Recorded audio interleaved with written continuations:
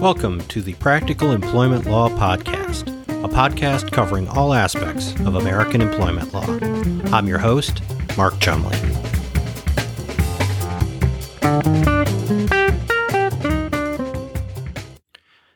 It's time again for an update on the latest in labor and employment law developments.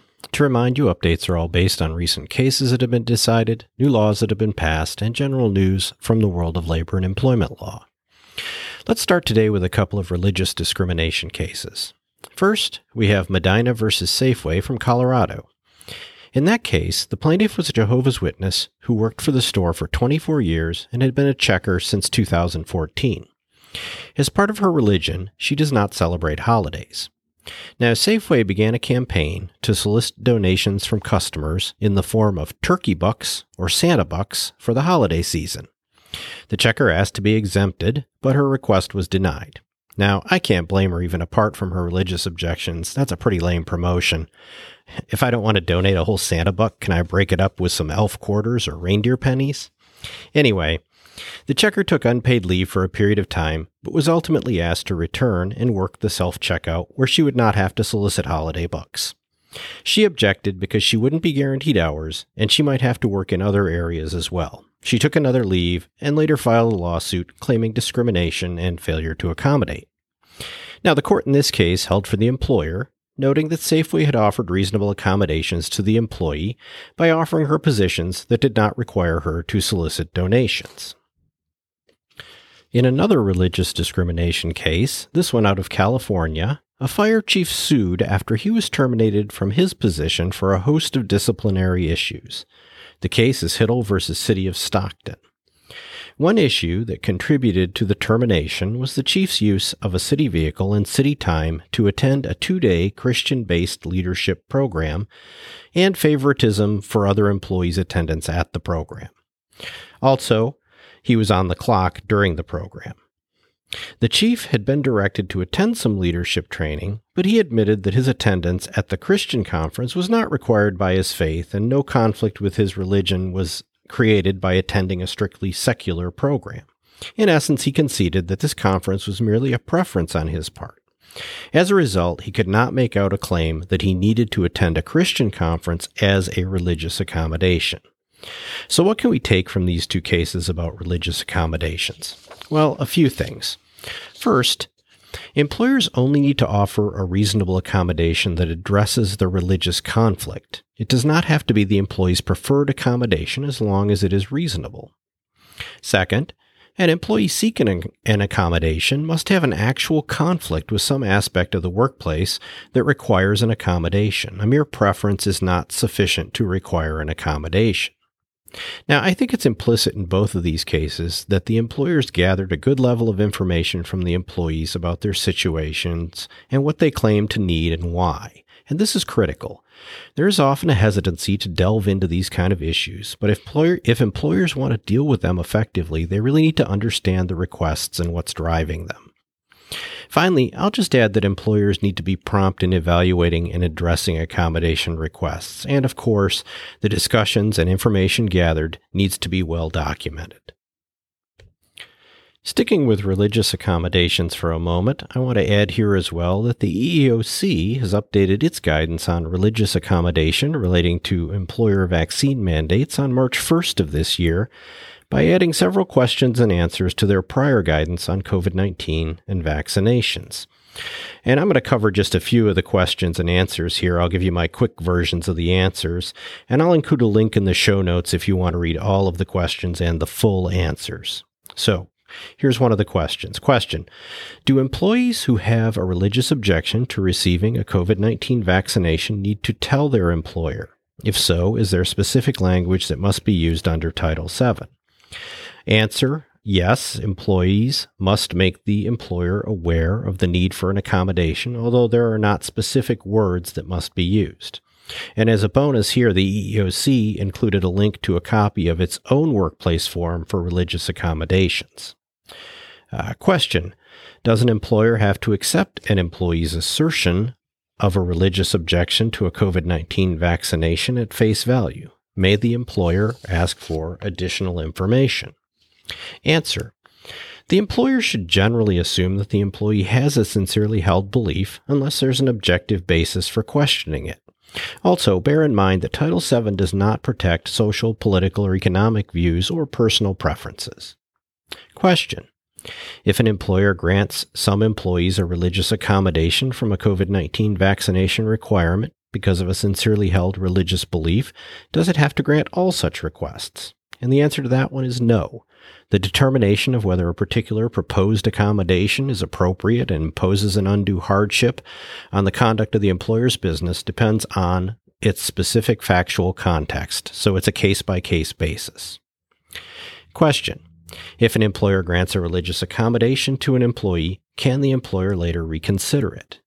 Answer: the obligation to provide religious accommodations absent undue hardship is a continuing obligation that allows for changing circumstances. Employees' sincerely held religious beliefs may evolve or change over time and may result in requests for additional or different accommodations. Similarly, an employer has the right to discontinue a previously granted accommodation if it is no longer utilized for religious purposes or if a provided accommodation subsequently poses an undue hardship on the employer's operation due to changed circumstances. Again, I'll link the full guidance in the show notes so you can review the rest of it if you want to. Next, let's take a quick look at another story, this one ripped from the headlines.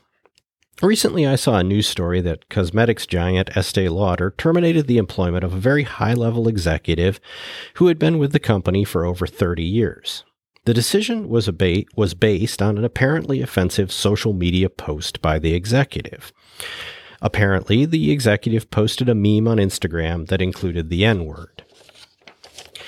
He apologized for the post, claiming that he had not read it carefully before posting it. Obviously, this was not sufficient for the company, and his long career there has come to an end. Now, there are a couple of takeaways here. First, employees need to understand that they are not anonymous on social media, and their actions may have work-related consequences. This is especially true for higher-level managers.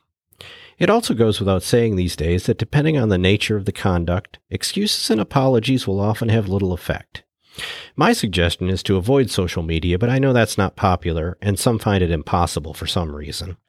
Beyond avoiding it, understand that you will be scrutinized, and avoid anything that anyone could find offensive. People are very sensitive these days, and employers are often willing to part ways with employees who create controversy. So stick to the pictures of kittens and puppies. For employers, the social media issues continue to present problems. First, the fact that something happens on social media does not mean it's outside of work if it impacts the workplace. If employees are harassing or bullying other employees and employers become aware, they will likely have to act. And this is really nothing new. The same approach would apply for telephone harassment outside of work. It's just that social media is a newer form of communication. The bottom line is that if employees are harassing one another on social media, the employer very likely has an obligation to act. But there's a caveat here as well. Most people are aware by now that comments about terms and conditions of employment enjoy protection under the National Labor Relations Act. And this includes comments on social media. This has been the topic of a lot of litigation and discussion over the past several years, with the National Labor Relations Board often declaring some pretty outrageous and even vulgar employee comments on social media to be protected. Employers who discipline or terminate employees for engaging in protected speech may be liable for violations of the law. As a result, employers must be very careful in addressing negative social media posts, even ones they find offensive. Now, obviously, there's a point at which an employee's comment may lose protection when they're vulgar, threatening, discriminatory, or maybe disclose confidential information, but that is a difficult and nuanced area. If you encounter this kind of situation and are considering punitive action against an employee for social media posts, it's a good idea to run it by counsel. The last thing I want to touch on today comes from an agency decision out of California. The California Labor Commissioner's Office recently cited the Terrania Resort for penalties amounting to over $3 million for failing to offer positions to 53 employees who had been laid off during the COVID-19 pandemic. The resort, like many others, had to shut down for a time and then it reopened.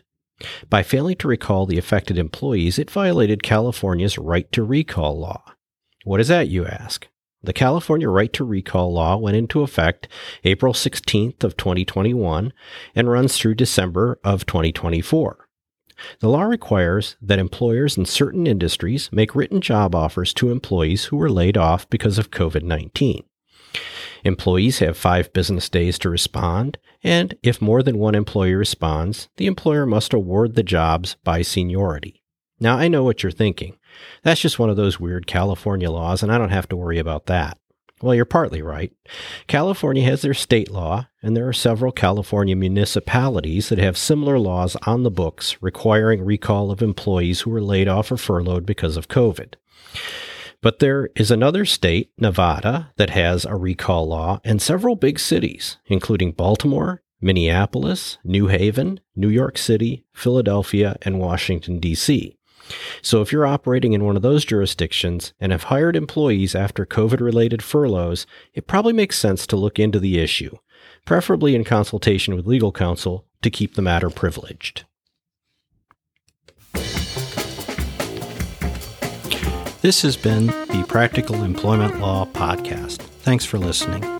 Please watch for future episodes wherever you get podcasts, and if you enjoyed this podcast, please subscribe and leave us a review. If you would like to contact me about any aspect of the podcast, my email address is mchumley@kmklaw.com, and my full contact information is in the show notes. This podcast was created for general informational purposes only and does not constitute legal advice or a solicitation to provide legal services. Although we attempt to ensure that the podcast is complete, accurate, and up to date, we assume no responsibility for its completeness, accuracy, or timeliness. The information in this podcast is not intended to create, and listening to it does not constitute, an attorney-client relationship. Listeners should not act upon this information without seeking professional legal counsel.